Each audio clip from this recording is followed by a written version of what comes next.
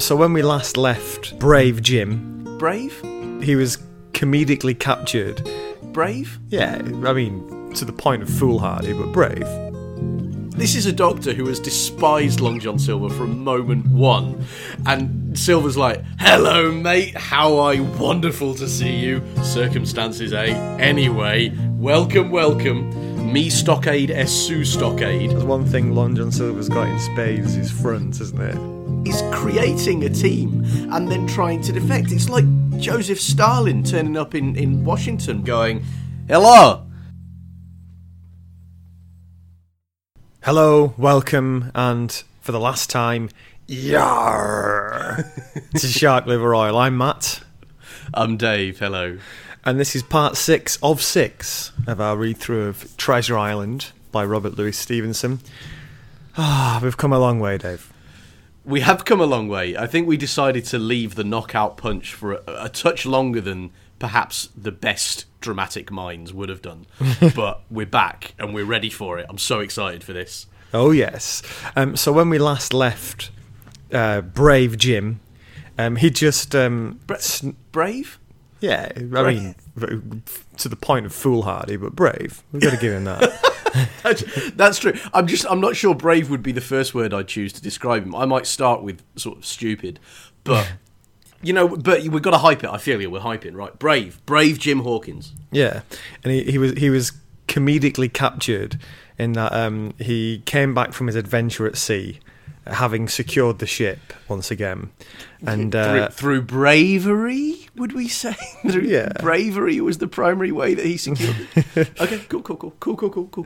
I mean, we could say the lucky Jim Hawkins. I think the key characteristic is just spectacular luck, but but yeah. So he was captured after securing the ship, going back to the stockade, sneaking into the stockade when he heard everybody snoring, and then stumbling upon the contents of said stockade and finding out it wasn't his friends, but it was all the pirates.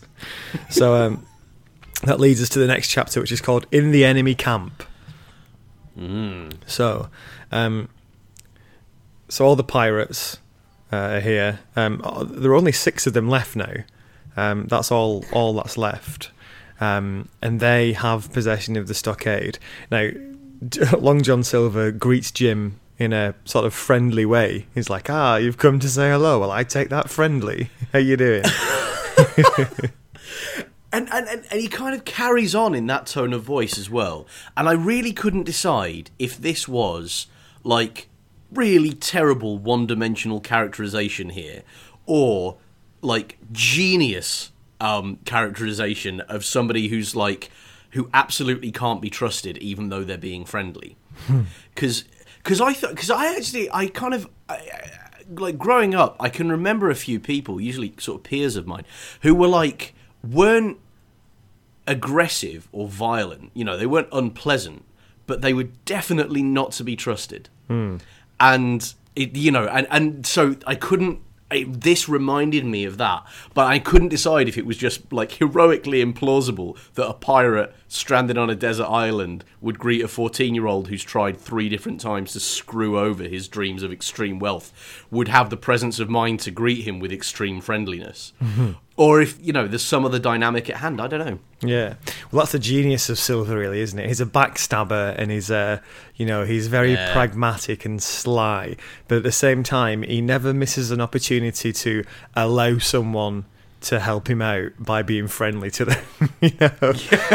That's true. Yeah, that's true. And he will take by flattery what he can't take with a sword. A sword, or indeed a well-thrown crutch to the back of the neck. He also says in this moment, "Shiver me timbers," which is I love that phrase. Yeah, yes, expression of shock. Absolutely. Or is this the first time we've heard somebody say "shiver me timbers" in this most piratey of piratical novels? I think so. Yeah. I think this is the debut of it. So he says to Jim, oh, well, I've been speaking to your lot and they all hate you now because you ran away. So, but, I like you still, so do you want to join up with us? Jim, the only thing Jim takes from this little exchange isn't, oh no, they hate me, I may as well join up with a pirate. It's just, they're alive then. Okay, that's good news. Which is like, that's a big moment. You know, that's a kind of moment of maturing, isn't it? It's the sort of moment of maturing that George R.R. Martin would take 3 novels to get to. And I appreciate the brevity of this character arc, where he's stopped taking everything for granted and started getting the information he needs out of what people say rather than just taking it at face value. Yeah. No, Jim is given this. So it turns out the pirates are in the stockade, they explain, because after the ship drifted away mysteriously, they they cut a deal with the captain. The captain basically let them take the stockade in exchange for allowing them to sort of go off onto another part of the island unmolested, which seems a strange deal, but we'll find out more about that later. Yeah, it works out being quite a good strategic move on their part, but only because the ship washes up on the other side of the island, which you'd have to say is not what you bet on happening when you set a massive ship loose on the open ocean. Like, you'd probably bet on it just being lost, rather than being like, a strategically good move is to leave this place with the clean water and the good defence in order to go and find the ship, which doubtless has washed up next door. Yeah. Now, well, we find out later as to why they've actually made that deal, and there's a bit more to it. But this moment here, so Silver says, "Okay, so what are you going to do? You can either stay with us, or we'll let you go. But your best chance now is to join in with us." Jim basically tells them to take that offer and shove it up their collective pirate arses. Not only does he say he doesn't want to take the offer and then ask to leave, he says, "I don't want your offer, and it was I that ruined you." And then he basically confesses to all of it. He says, "I overheard you in the apple barrel. I snuck out to your ship and cut the anchor." He's trying to get himself killed. He really is, isn't he? And this was, I've evoked the name once already, this podcast, but this was another moment where, our months and months of slow reading A Song of Ice and Fire really left me with a sense of this book as fantasy. Because, in what other kind of fictional or real setting can you think turning up in a deserted place full of desperate men who've basically gambled their lives in order to become impossibly wealthy, and you turn up and what you say to them is, "I am the one who made it so that you are definitely not going to become impossibly wealthy. Who wants a drink?" Like, it's not going to work out, is it? So Morgan, one of the pirates, gets up to kill him. Long John Silver. Well, quite. Yeah, Long John Silver stops him and says, he basically pulls Jim to his side and is like, "You leave him alone. He's a better man than all of you," and he's probably stands up for him. These pirates then sort of chunter for a bit, and then say, "We're going outside for a council to decide what to do."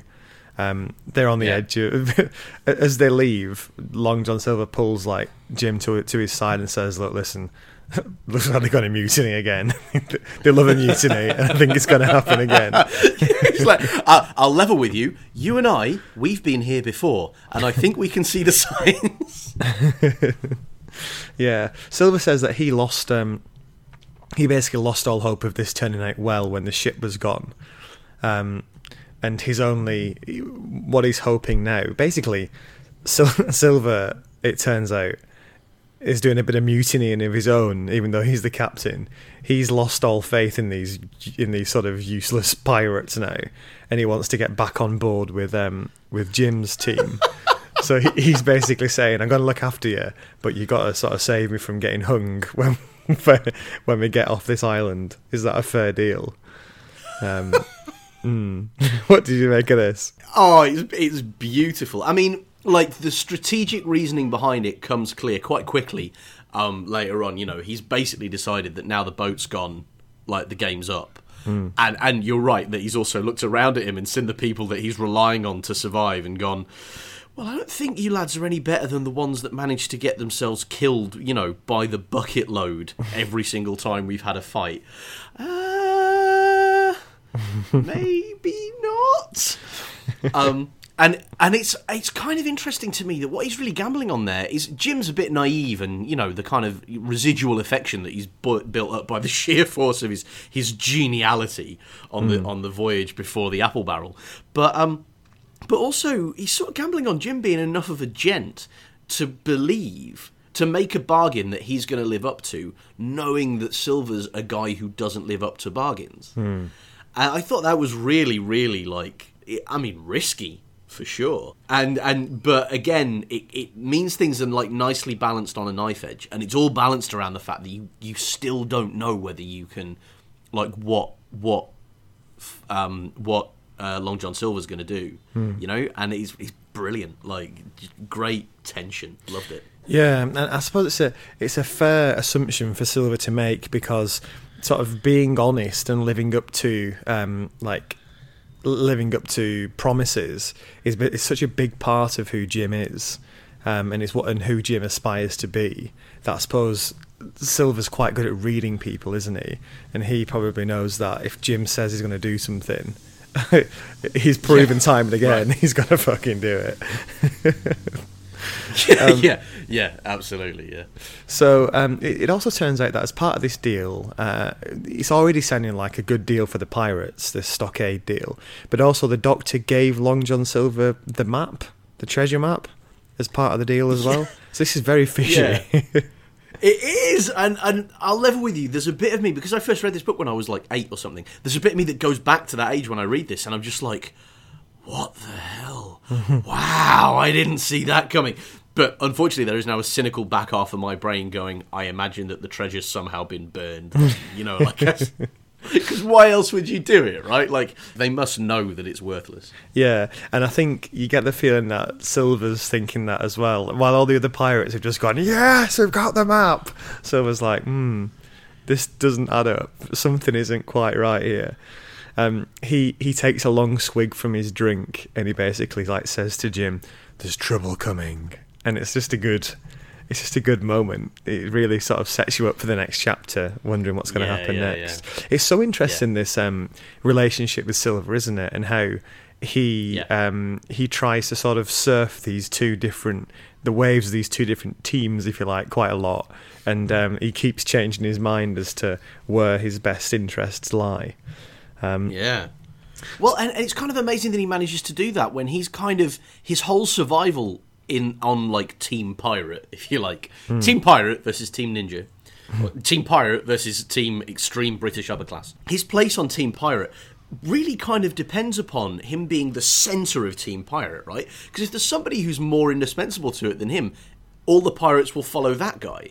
So it's just this astonishing thing where he's creating a team and then trying to defect. It's like Joseph Stalin turning up in Washington one cold 1950s morning and going, "Hello, I hear I have fantastic services here regarding free availability dairy products. Love to come to you." You know, like it's unbelievable. Like, no, that's not the way. This whole conflict depends upon you being on the other side. So what the hell are you doing over here? Yeah, no.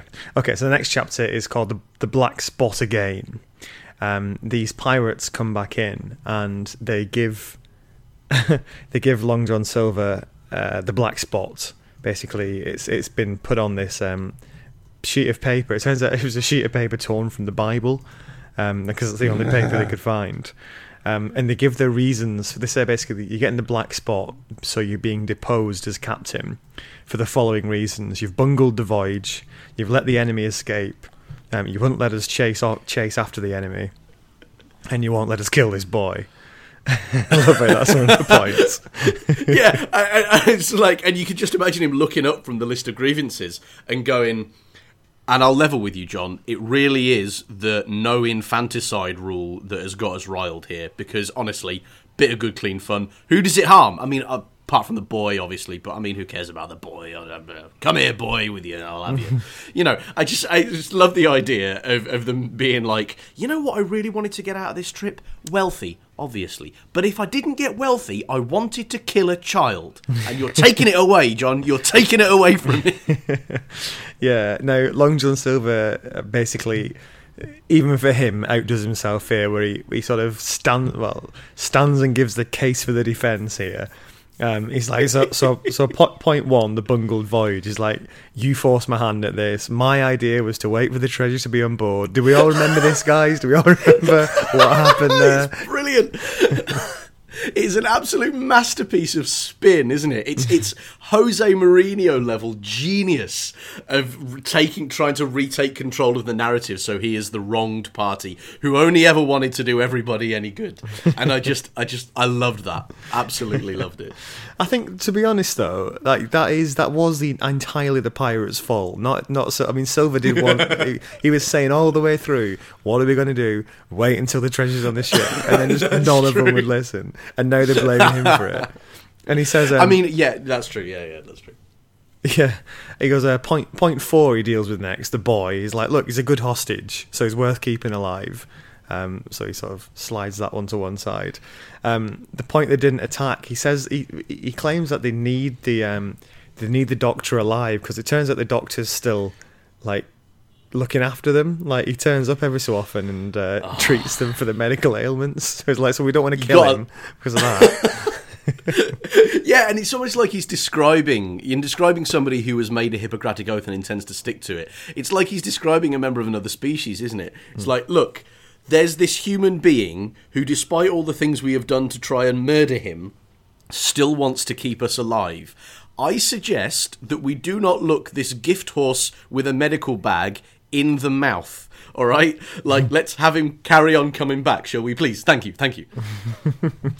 Yeah, and his final thing, the point 2, which was you let them escape, you made a deal. He's like, well, let's cast our minds back. You begged me to make a deal, and this deal that I struck got us the map, so I've found us the treasure. So, in summary, I've found the treasure and you've lost the ship. So who should you be following? And all the pirates are like, yes, back to Silver. Yeah, and I love that there's not a real, like, emotional roar. Like, there's not that kind of... The response I really would have expected, if all or most of these men are English, I would have expected there to be more of a kind of general low-level muttering and shamefacedness and shuffling of feet before they all go, yep, John, yep, no, right you are, yep, thanks. Yeah, cheers, fair enough, nice John. Yeah. Well done. Yeah. Instead of, Silver! Like, that's not really a kind of bellow from the gut moment, isn't it? You are all a bunch of total morons. Follow me! You know, he might be right, but you're probably not going to feel too happy about that, are you? Yeah, so Silver then's like, so your black spot's useless, and the guy whose Bible it was is a guy called Dick. Oh, yeah. He's like, Dick, you've ruined your Bible for nothing. That's pretty bad luck as well. And Dick's devastated. Yeah, absolutely. And I do love how this isn't just like some kind of little throwaway thing about, kind of an idiosyncrasy of character on Dick's part, but it actually becomes part of the plot later on. So it was great. Yeah. So Long John Silver here is playing this game now. He's trying to keep the mutineers together to keep himself alive, but also at the same time trying to strike this deal with through Jim, with the other side to try and save his life. Chapter 30, On Parole. The Doctor arrives. As we say, the Doctor still turning up in the enemy camp to look after everybody. He shows up, surprised, to say the least, to see Jim there. And Long John Silver welcomes the Doctor like an old friend. He's like, Doctor, great to see you again. and I love that this is like route 1 for Long John Silver. Like, you can understand trying to bluff your way through with a 14-year-old who doesn't really understand how piracy works. With kind of, Jim, me old mate, come here, Jim. But this is a Doctor who has despised Long John Silver from moment 1. And Silver's like, I've got to get him on side, haven't I? Hello, mate. How wonderful to see you. Circumstances, eh? Anyway, welcome. Me Stockade, Sue Stockade. I'm not sure I'd have the front for it. Do you? Yeah, I know. But that's one thing Long John Silver's got in spades, is front, isn't it? Yeah, that's the truth. I mean, I suppose it's not too surprising for us to discover that neither you or I would make a terribly good pirate. I think that's probably... I mean, I think that cat is out of the bag, so to speak. The Doctor treats some of the patients. It turns out Dick's getting a bit of a fever, and Morgan, one of the other pirates, says, that's what comes from splitting Bibles, as if that was nothing to do with Morgan when they were doing it last night. Yeah, again, that... classic, absolutely classic. Oh yeah, you idiot! What'd you do that for? Yeah, I was somewhere else. I was visiting my nan. She was nearby. Now, the Doctor wants to have a quiet word with Jim, and Silver allows it, and Jim promises not to run away. The mutineers don't like this. They are very suspicious of Silver, aren't they? They think you're trying to strike yourself a deal here. They know and in him fairness, quite they well. are bang on the money. Yeah. So the Doctor has a quiet word with Jim. He's really disappointed in him, and Jim gets all sort of upset and cries. And Jim says, I've tried to get the ship and all this, and he says, I'm not afraid of death, but I'm afraid of being tortured.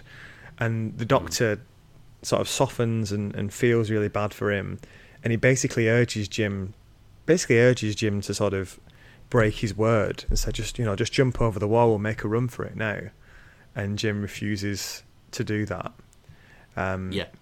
Jim's big fear is he's afraid if he's tortured, he'll give up the location of the ship, because obviously he's got it now, and the Doctor can't believe that he's managed to do that, and promises to save Jim somehow.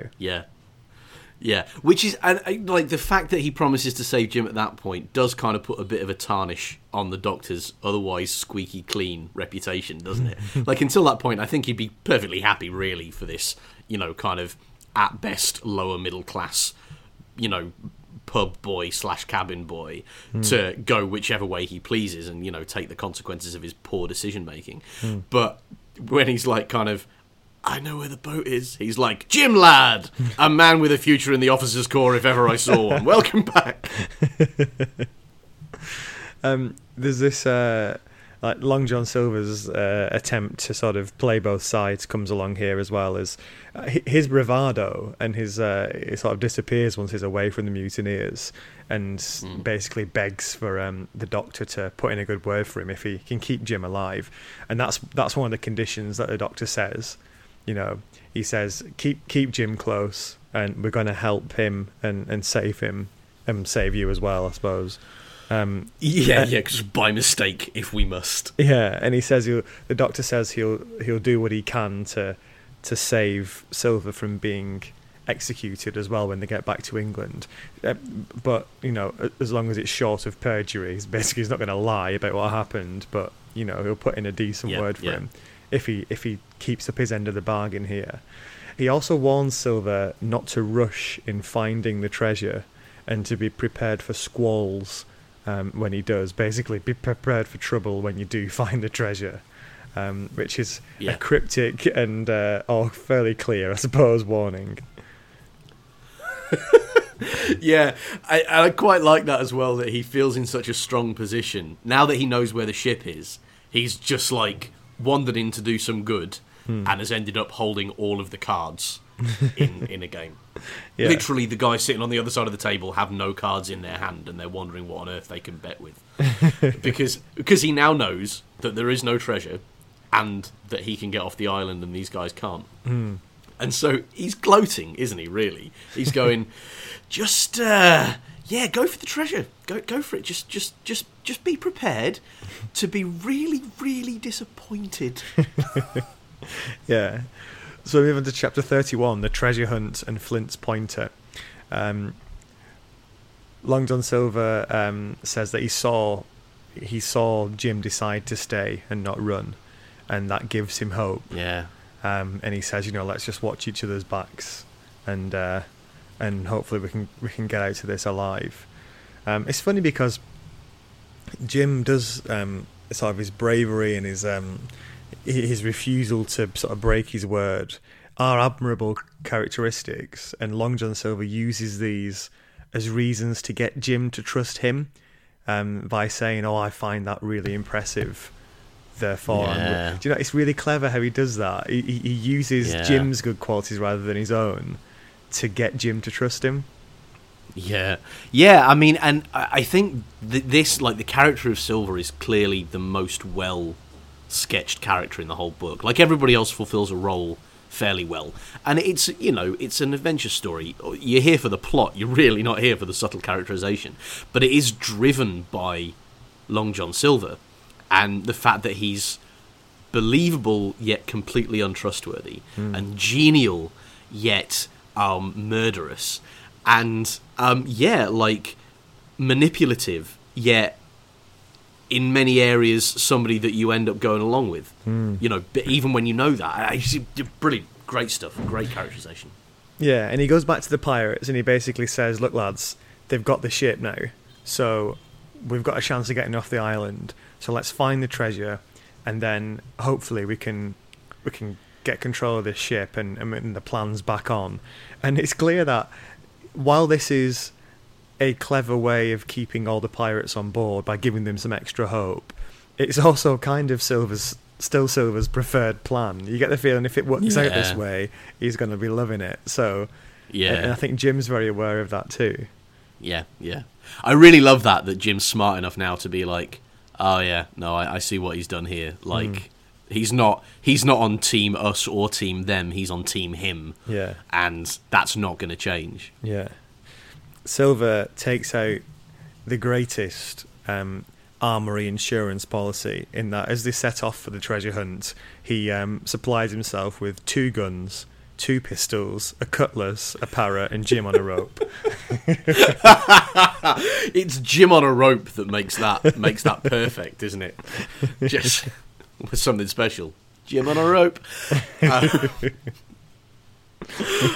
It's just crazy, and I particularly love that this is a detail that only comes out later, which tells you that this was made in a pre-Quentin Tarantino world.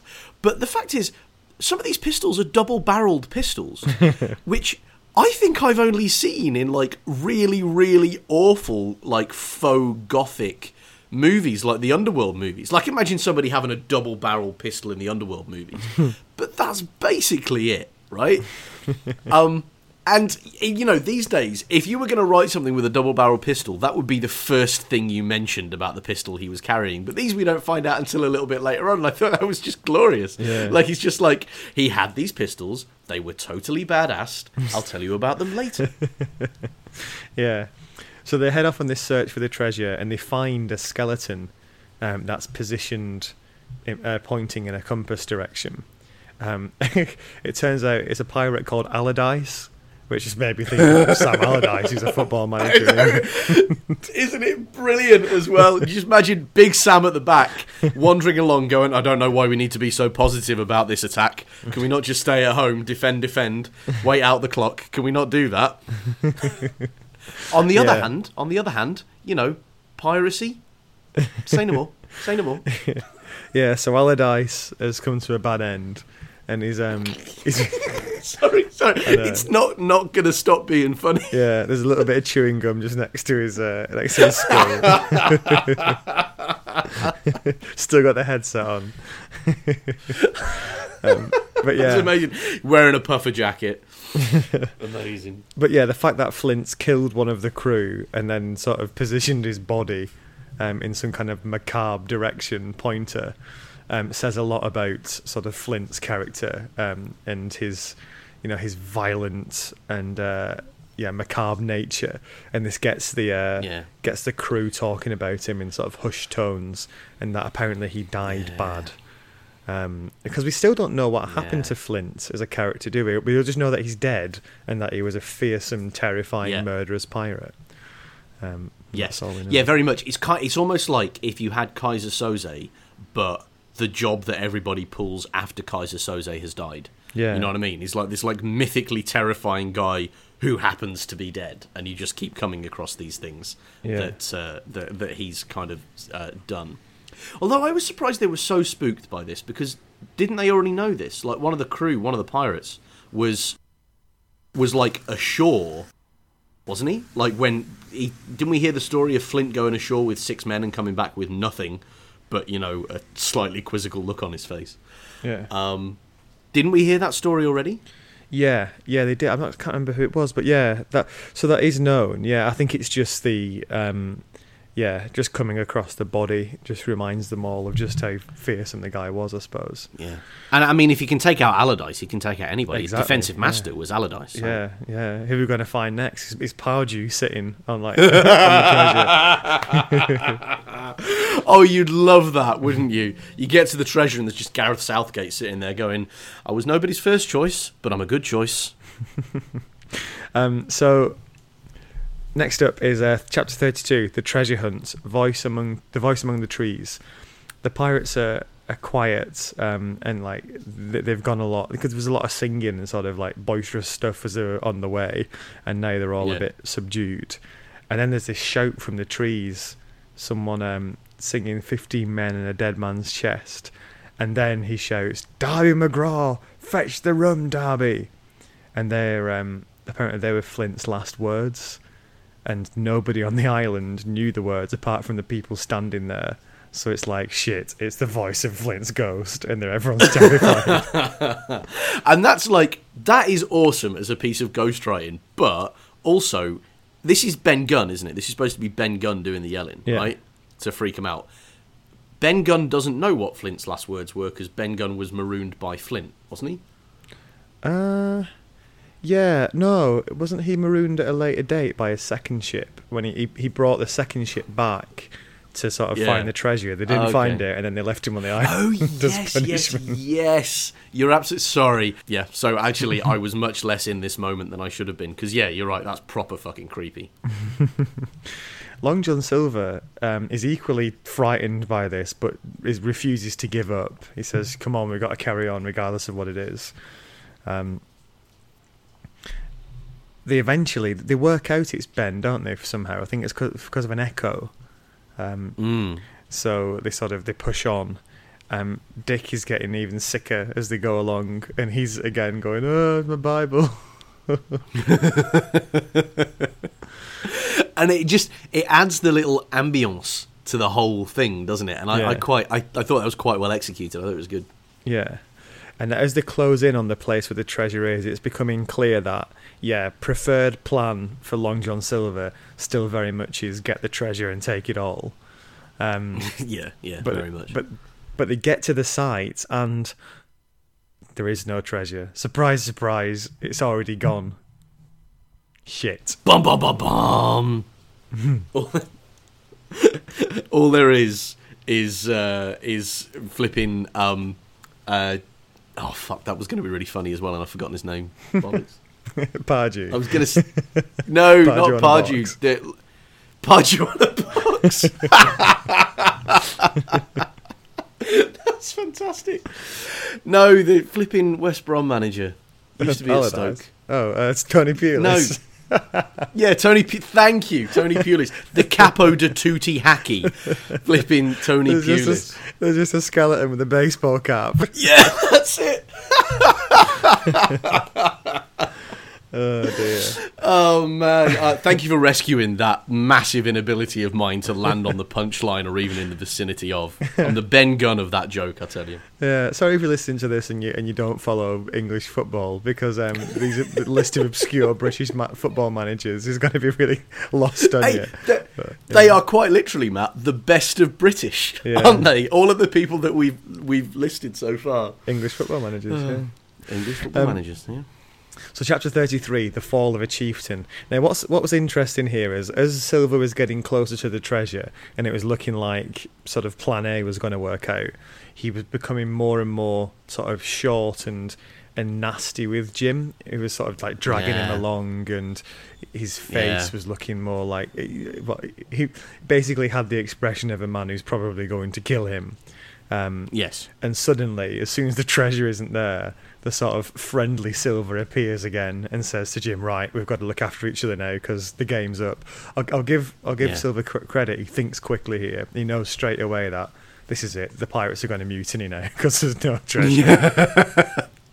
Yeah, he's like, all right, fine. And he like gets to the other side of the hole, doesn't he? He's like kind of like retreats strategically. And I love that the pirates are all still frightened enough of him, even though they're angry, that they all go on the other side of the hole. Yeah. They're all like, I quite like the security blanket of this massive gaping hole in the earth keeping me safe from the one-armed man with a 14-year-old tied to his waist. Yeah, one-legged. How intimidating must he be? He's got 2 arms, it's just one leg. Did I say one arm? Yeah. Bloody hell. So that's the sequel, isn't it? Long John Silver 2. This time it's even more difficult. Yeah. So he basically puts it all on Red now, Jim being Red, and he gives Jim one of the pistols. A couple of the pirates jump into the hole, and they find 2 groats or 2 guineas. It's like that's all they got. And they're furious. It's so good. Yeah. Yeah. So you got the 5 mutant remaining pirates on one side of this hole, as you say, and Jim and Long John Silver on the other. There's this speech from someone called Merry. Is that right? I think so. Yeah. Red shirt pirate number 3. I don't think he's going to have much of a role to play in the rest of this narrative. Yeah. And he sort of basically says, right, you're finished, Silver. We're going to kill you now. But in the fight, there are these 3 shots fired. Merry is killed. I think another guy's injured, and the other 3 run away. I like it. Long John Silver has this sort of quite badass line after he kills George Merry.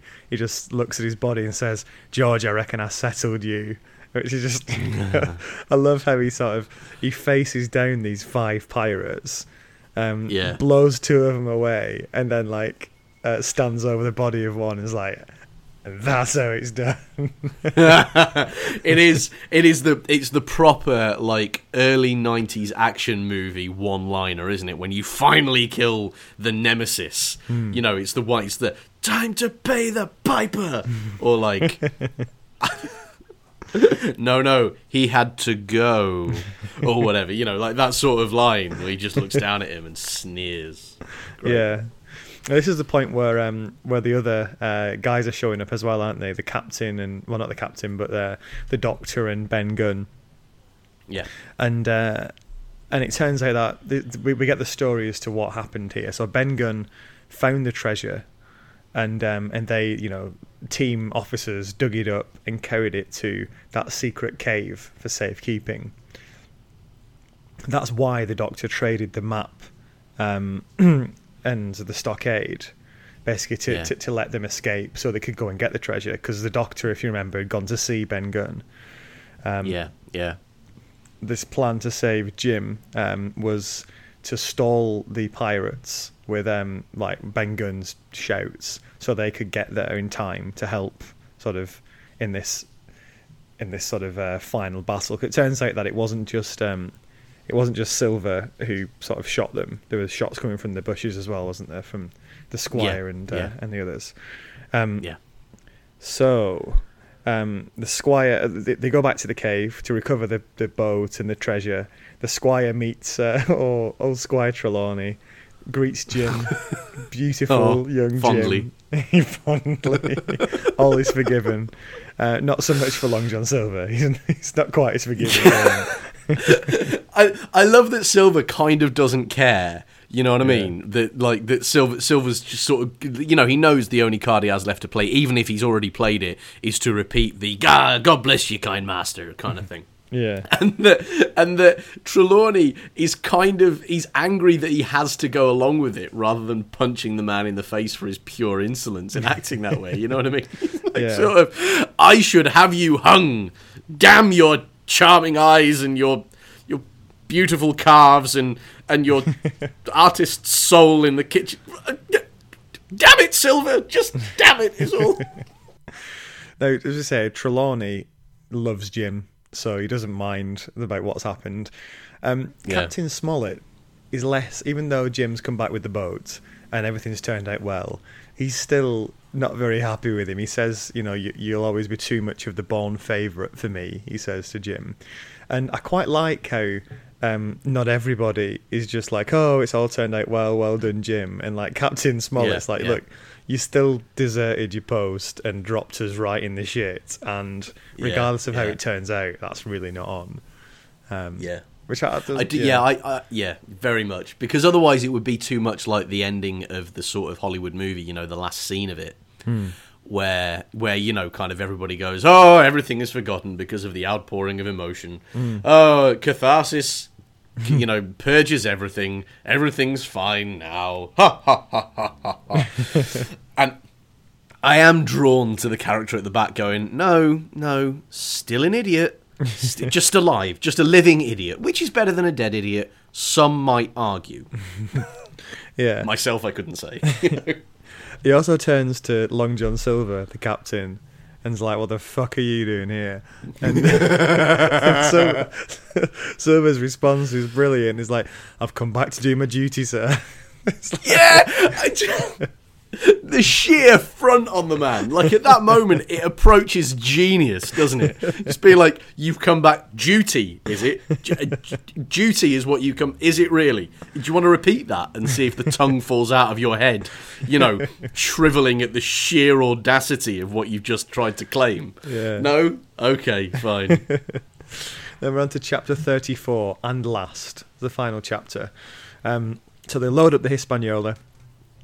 It's got coins from all over the world. It's a massive amount of treasure they've got. It takes 3 days to load it up, and they can see the drunk mutineers in the distance. So the three surviving pirates have now like run off to another part of the island and are just getting drunk. Long John Silver is sort of creepingly polite now, and sort of he's back to how he was before the mutiny, like, you know, employee of the month again.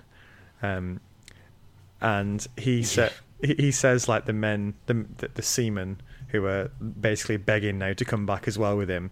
He's saying, "Oh, we can't have those guys on board. They can't keep the word," and all this. What? And at that point, you're like, "Holy shit! Like, is this?" And this is particularly this like last hurrah of like just mind-blowing sang-froid, right?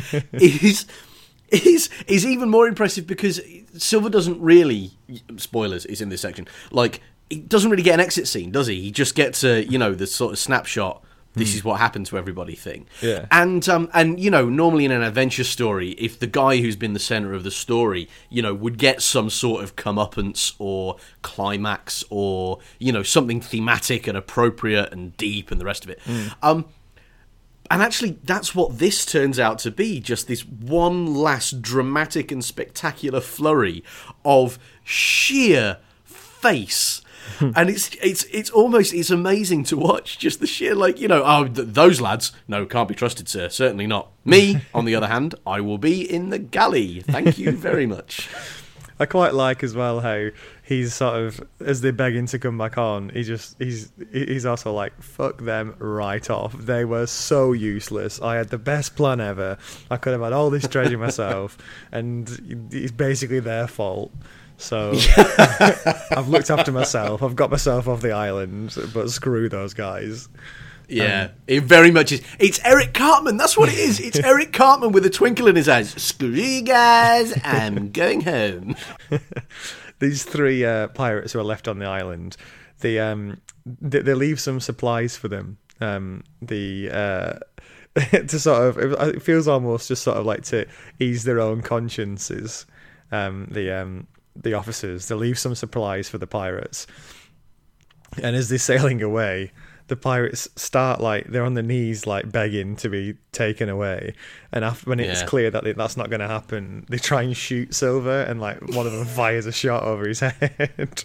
Yeah, which I think is great. They try and the one last attempt to take him down with them, but it doesn't work. I love that they went out there packing. Like, you know, all right, lads, here's what we're going to do. We're going to overturn a lifetime of training in not showing weakness and literally kneel and beg for our lives to a boat that's disappearing into the middle distance. But everybody's got a pistol taped to the back of their backs like John McClane in Die Hard, right? Right? Everybody's ready?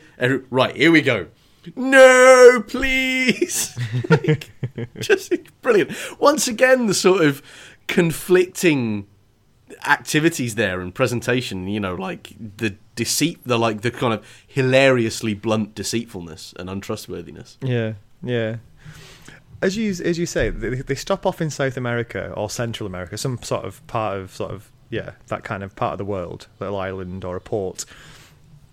And Long John Silver takes this opportunity to escape. He basically nicks 400 quid from the treasure chest, and gets away. And it's basically because he's left on the ship with Ben Gunn, and Ben is still so terrified of Silver that he lets him go. He basically thinks that it's safer to let Long John Silver escape than keep him on the ship and take him back to England. It's not worth the risk, so he lets Silver escape. And I thought this was really surprising. I quite enjoyed the surprise of Silver's fate, because you're reading this thinking, and eventually he's going to get his comeuppance, and he doesn't. His sort of genius, if you like, his dark genius of playing whatever hand suits him and whatever side, and backstabbing whoever he needs to survive, works for him. And he gets away with... He doesn't get all the treasure like he wanted, but he gets a significant amount to make him pretty rich, and survives. What do you make of his fate? Well, like I say, it feels really anticlimactic, and I can't decide if that's like a conscious choice by Robert Louis Stevenson, or if it's just this sort of kind of, because he was working out how to write an adventure novel, none of those conventions exist, so why do it? Like, and by the same token, I'm at the other end of a 150-year history of, you know, sludge novels being written, where, not that this is sludge, but you know what I mean, where, you know, the whole point is the, you know, viscerally satisfying dramatic payoff of one form or another. And for it all to be told in that kind of 70s movie flashback kind of like, you know, Bobby went on to become the US Senator for, you know, all of that, which is the way it's done. It feels anticlimactic, and I can't work out if I'm supposed to go back and see if that was part of the character, or if I'm just supposed to be like, oh, well, you know, books were different back then. There you go. You know. Yeah. I don't know. What did you think? Yeah, the end is a bit strange, isn't it? Because it is this just very quick paragraph or two summary of what happened to everybody. It's interesting that, to be honest, I felt there's a strange... You do get a strange sort of fondness for Silver, because he's such an interesting character. He's quite hard to... Despite how he acts and how many people he lets down or backstabs, he's quite a hard character to hate. And it's interesting that the protagonist feels the same way. Jim says, Silver's never heard from again, and he hopes he had a good life. But he sort of the key caveat of that is he hopes he had a good life because he expects he's going to end up in hell. So he's going to get his comeuppance anyway. Which is a very like Robert Louis Stevenson ending to the book, isn't it? Like, the drama is metaphysical. Yeah, quite interesting approach. Yeah, and it runs through some of the other people. Yeah, the captain is retired, because there were 5 survivors after Silver. So there's Ben Gunn, Jim, the Doctor, Gray, and the captain. I think on 6 survivors. You got Trelawney as well, haven't you? And they share the treasure between them. The captain takes his share and retires to the country. Gray has become a mate on a ship now, so like second in command of a ship of his own, and he's now married with kids. That's a happy ending for the almost pirate turned loyalist. Ben Gunn spends his money in 19 days. He absolutely just basically paper makes it rain for a month. But what a month, Matt. I love that it's where it says Ben blew it all in 20 days. Actually, 19. I saw him begging on the 20th. Like, brilliant, absolutely brilliant, isn't it? Yeah, I saw him crawl out from under a pile of coke and hookers on the 20th, looking broke but somehow satisfied. Yeah, he now lives in a village. Apparently, even though he sort of spends it so quickly, it's a nice ending for him because he's sort of been almost taken under the wing of this village and now lives there and is sort of I don't know, this little sort of little guy who just knocks about the village and everybody looks after. As we say, Long John Silver's never seen him again, and Jim, we don't really know what happens to him in the future because he's not writing this particularly long after. He's not sure what he's going to do with himself, and he's still having nightmares where he hears the parrot squawking pieces of 8, which is how they sort of. And it's quite a dark way to end, isn't it? It's just this guy, this teenager, who says, "Yeah, I got some money. I don't know what to do with it. Don't know what to do with myself. The only thing I've really taken away from it is this sort of crippling psychological damage." And fear of parrots. And fear of parrots. Interestingly, part of the reason it feels a bit of a rushed ending, we don't hear what happened to Trelawney or the Doctor. He doesn't even bother to say. They just disappear. Yeah. Maybe it's just self-evident at this time and in this place they went on being as powerful and influential as they used to be, just with slightly nicer curtains. You know? Like, I suppose that's it, isn't it? Yeah. Yeah, There's no transformation. They've gone on no journey whatsoever, except the literal one to the other side of the world, which are vexingly free of a good source for snuff, and come back alive. And that's what they've done. That's their journey. Yeah, maybe Jim's still so like a bit unhappy because he's basically just living with Trelawney now in some kind of gilded cage. He can't get away. But yeah. So so ends Treasure Island. There it goes. And I can't think of any other way you could. I mean, you could do some sort of big production number, ending, something dramatic. You could do another scene when they put into port involving more back and forth between Jim and Long John Silver. But you've already had that conversation 6 times in the novel. You can't do the big explosive ending with, the Deus Ex Royal Navy where it turns out the HMS Dauntless turns up off the port bow and blows everybody away. Like, it's just not... I don't know what you would write if you were trying to write a dramatic ending to Treasure Island, because the climax was the treasure's not there. That was the moment where the book kind of peaks, and then it's kind of all downhill from there, isn't it? Yeah. And, it just makes it kind of funny and a little bit kind of more lumpy. Like I would say, here it is, walking into a very old pub in England that's so old that the beams are all at mental angles, like kind of 25 degrees off true and stuff like that. Like, it's all settled into itself, and it's been around for long enough that it's a very, very odd shape compared to what I would expect. But I do quite enjoy spending time there. Yeah, no, I like that, definitely. I really, really enjoyed this book. I thought it was just a great sort of simple,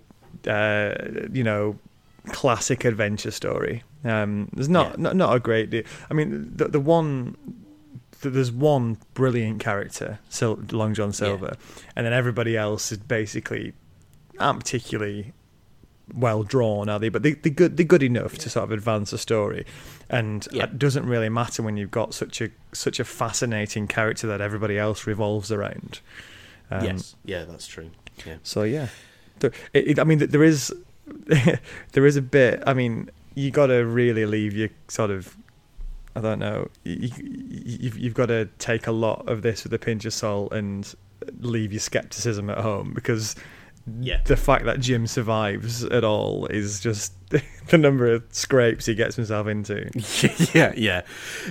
More than once in the course of this book, I was reminded of the phrase Mary Sue, which I think we've spoken about before, right? Whereas the purpose of it is that there is a protagonist roughly the same age as the expected audience who always wins. Yeah.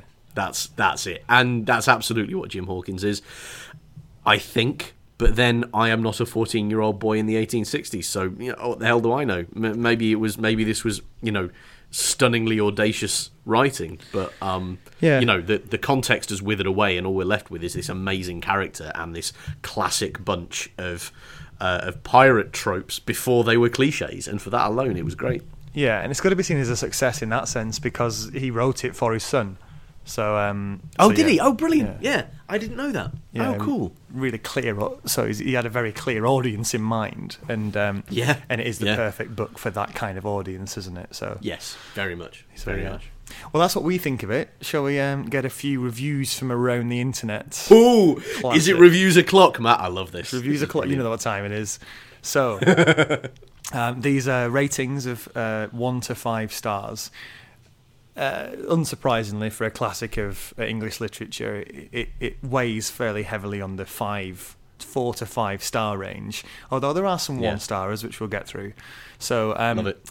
Start with Jason. Jason gave it 4 stars, and Jason says, "Arr, me reader, embark now on a voyage of high seas adventure with scurvy pirates, honest jack-tar sailors, maroon souls, and a vast treasure buried on some faraway island. Aye, that's Treasure Island. Weigh anchor, me laddie. The wind's always fair for getting this wonderful tale underway. Harr! OMG, that's exhausting." And that's his review. That's hilarious. Okay, the comment at the end saves it, because until that point, what I was thinking was, like, he may be trying to write... I think you're doing him too much credit by reading it in the voice he wants. I think that is a much better review if you read it in a sort of received pronunciation kind of accent. Okay, here we go. Are you ready? Okay, yeah, hit me. "Arr, me reader, embark now on a voyage of high seas adventure with scurvy pirates, honest jack-tar sailors, maroon souls, and a vast treasure buried on some faraway island. Aye, that's Treasure Island. Weigh anchor, me laddie. The wind's always fair for getting this wonderful tale underway. Ah." What do you reckon? That's perfect. That, Matt, is Treasure Island as the Radio 4 book at bedtime. That's unbelievable. Oh, Jason, thank you ever so much for that review. It's given us all kinds of enjoyment. And yeah, Absolutely. You got to love the pirate talk. I love the pirate talk. Oh, absolutely. Yar, yar. Eve gave it 5 stars, and she says the book's blurb says the most popular pirate story ever written in English, and they're not kidding about it. Practically every pirate tale written since then was influenced by this classic, which is a really good point. I love how she's qualified ever written in English. I'd probably just go for ever written. I don't know if there's a pirate story written in a different language that's better or bigger or more influential. I can't think of one. I mean, no, absolutely. I haven't heard of it, but you'd have to expect there'd be some Spanish literature in this, wouldn't you? I mean, Spain's a far bigger seafaring nation, certainly to start with, than England was. So I'm kind of... that's really fascinating. That's a question I'd never considered before. What's the equivalent of pirate talk in French? You know, like, is it still really classy, or is it that kind of Marseillaise, kind of down and dirty scuzz? You know, the kind of, gitan screwed into the corner of the mouth and so on. Yeah. Shiver-moi timbre. I actually really want to go and find out what that is now. I really want to know what the kind of French version of Treasure Island is. I mean, we know what it's like, Matt, don't we? We know how at least one scene goes. Billy Bones, desire bland pure. I'm imagining a little sort of parrot with a thin moustache saying "pieces of wheat." Les pièces de huit, ouais. Les pièces de huit. Louis d'or, seulement le louis d'or, s'il vous plaît. Pas de les pieces de huit, pas de l'autre l'argent. Non, absolument non. Louis d'or ou 20. That's what I imagine the French Captain Flint the Parrot saying. Amazing. So we could spend all day going through all the various languages which could influence pirate talk. I am in no position to do anything other than do a bad French inversion. I don't know any other language well enough to do that sort of violence to it. I was looking forward to the Dutch one. That'd be great. I don't have it in me. That'd be amazing. Dutch pirates. I mean, they existed for sure, Dutch, big seafaring nation. But I kind of love the idea of a Dutch pirate kind of being very sort of... I want to give a shout out to Ben here, by the way, friend of the podcast and close Dutch friend of mine, who informs me that the fundamental Dutch mindset is one of always following the rules. How that would translate to the pirate setting, I don't know, but I'm fascinated to hear. Yeah, they won't be smoking pipes, put it that way. They'll be altogether different. Stoned all the way there and all the way back. Everybody's just very chilled on a Dutch pirate ship. It's just, guys, don't worry, we're going to get there. There's going to be treasure. It's fine. When they turn up and there's no treasure, it's like, well. What are you going to do? Do you want a spliff?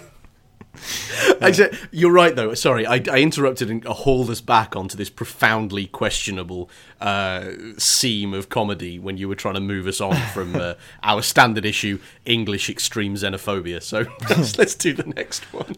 Let's move into some 1 stars. Katie gave it 1 star, and her review is just 4 words: I don't speak pirate.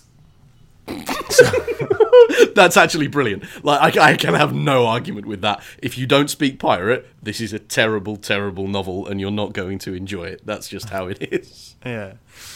Jess has an interesting point. She gave it 1 star. She said, I hated this book. I thought it was very one-dimensional. I was offended by the lack of women. Also, however, I understand... Sorry, I read that wrong. I was offended by the lack of women also. However, I understand that the reason for this was because he wrote it for his son, who was still small enough to ask his father not to put any women in the story. Really? I don't know. I don't know if that's true, or if that's just just conjecture. Yeah. But I don't know. Yeah. I mean, there's isn't great. No. No, well, I mean, yeah, that's true, and actually, we've reread the first bit where his mum is treated appallingly by all sorts of men who think they know better than she does. We read that in as feminist a way as possible, I think. But no, absolutely right. Like, it is totally, on that account, it is as open as almost every other work of popular fiction. To the charge of having no interesting female characters in it and failing the Bechdel test, which, I mean, it fails the Bechdel test, kind of like landing on a hotel on Mayfair. It doesn't just slightly miss. It's almost impressive how spectacularly it fails the Bechdel test. But fail it unquestionably does. I can have no argument with that. Carl gave it 1 star, and his review is just 3 words, and it's just. Meh. Treasure Wyland. Hey? Am I right, guys? As his hands up for the high five. Yeah, he does. He absolutely does. And he deserves it. That truly, Carl, is a masterpiece of dismissive reviewing, and I'm a sucker for a pun, so I'll have it. Although I have to say, that's your response to Treasure Island. I don't think the rest of your life as a reader has much joy in store for you. If it's that high, then your bar, then I think you may not be that. Don't do the Da Vinci Code, I suppose, is what I'm saying. Don't just don't. Anybody should do the Da Vinci Code. Nobody should do it. That would do. Listen to the podcast about it. We had a lot of fun doing that. Absolutely. Davlin gave it 5 stars and says, perhaps the finest pirate adventure ever created, and a personal childhood favourite of mine. It's quite nice. Kevin gave it 5 stars and said, it was a great book when your 6-year-old son gets teary when he hears there's no sequel. LOL in capital letters. I love it. It's got LOL in capital. Yeah, so it's like, I laughed aloud in his face. That reminds me, as a slight sidebar, are you familiar with the computer game Half-Life? Yeah. Computer game series Half-Life. You know how famously we're still waiting for a sequel to it, and its narrative has been left hanging in the air, I think, ever since 2007, possibly 2006, like more than a decade now. There's a video online of a dad who has played through all of the Half-Life 2 games and got to the end of the where the storyline currently finishes, which is a massive cliffhanger, with his son. And then it's the first time his son's played it, and he films his son watching the credits as they start to roll. And then his son just turns to him and goes, "Dad, what happened next?" And he just goes, "Son, nothing happened next. Story's over." And it's like, but the thing is that we all experience that disappointment, don't we, when a story doesn't go on to do the thing that it's told us it's going to do. Oh, I'm bracing myself, Dave. Game of Thrones. I'm getting ready for it. That's it, isn't it? Like, there are now 2 major media things in my life that I've experienced that are going to really break my heart. One of them's Half-Life, and I've made my peace. I've gone through the 5 stages of grief, but I mean, damn, man, I don't see how Game of Thrones gets finished. I do not see how that occurs, to be honest with you. Yeah. I've got one more review. Travis gave it 5 stars.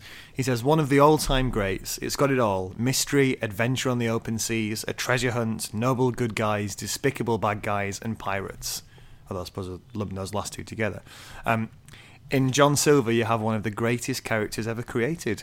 Not a hero or a villain, but someone who's just that right shade of grey.